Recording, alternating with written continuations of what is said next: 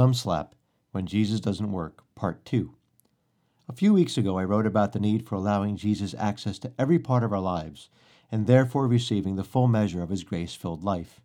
Often, Jesus doesn't work because we cordon off the sacred areas of our souls, what's most needing his healing. Since God is a gentleman, not forcing his will or ways on us, we do not reap the full fruit of his passion. Then, treating Jesus more like a vending machine than an almighty God, we conclude he doesn't work, and we move on. But it's not that simple. I've seen seasoned Christians exasperated because Jesus wasn't performing for them, like their stock portfolio. So I want to address another facet of our lives potentially causing a bottleneck for an effective life in God. Like the first, it's not very popular, and to be honest, when you realize how basic this is, you'll probably put palm to forehead for the proverbial thumb slap. Admittedly, we can be pretty dull bulbs at times. I mean, how often do we ignore a life lesson, marching around the same mountain again and again and again? I know I've worn out a few sets of emotional Nikes doing that. I want to return to the Bible passage I referenced in the first posting, When Jesus Doesn't Work. It's packed with all kinds of good stuff, and it's found in Matthew 19, verses 16 to 26. Now a man came up to Jesus and asked, "Teacher, what good thing must I do to get eternal life?" "Why do you ask me what is good?" Jesus replied. "There is only one who is good. If you want to enter life, obey the commandments." "Which ones?" the man inquired. Jesus replied, "Do not murder, do not commit adultery, do not steal, do not give false testimony, honor your father and mother, and love your neighbor as yourself." "All these I have kept," the young man said. "What do I still lack?" Jesus answered, "If you want to be perfect, go, sell your possessions and give to the poor, and you will have treasure in heaven. Then come, follow me." When the young man had heard this, he went away sad, because he had great wealth. Then Jesus said to his disciples, "I tell you the truth, it is hard for a rich man to enter the kingdom of heaven.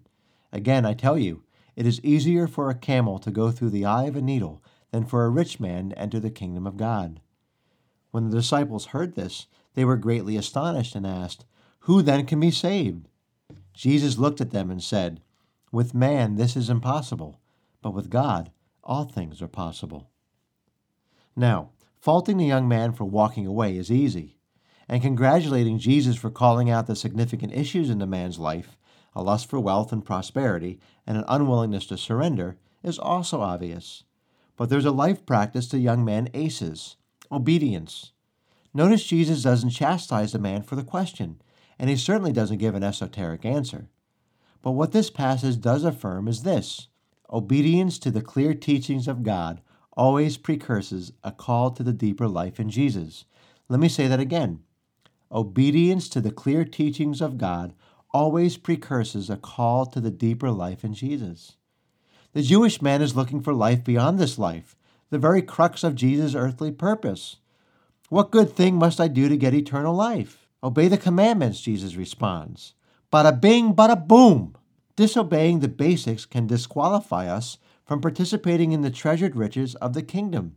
And they always come at a cost. I know I've often sought a richer intimacy or revelation of Jesus, only to be halted by disobedience. Now, to be clear, God's blessings fall on the pious and the putrid, on the good and the bad. Scripture says, He causes His sun to rise on the evil and the good, and sends rain on the righteous and the unrighteous. Matthew 5, verse 45b. So, we have to be careful not to live presumptively, thinking blessings indicate acceptance or difficulties point to rejection. When I was in 9th grade, I had an excellent English teacher, Mr. Reich. He knew his stuff and was serious about teaching. On one particular day, I was goofing around the back of the class, being disruptive, doing stupid stuff. He called me out, loudly. Being a good Catholic boy, I quickly chirped, "I'm sorry," hopefully covering my indiscretion. But it didn't. Much to my humiliation, in front of the entire class, Mr. Rice growled, "Don't be sorry, just don't do it again." Wow, I wasn't expecting that. But he was right.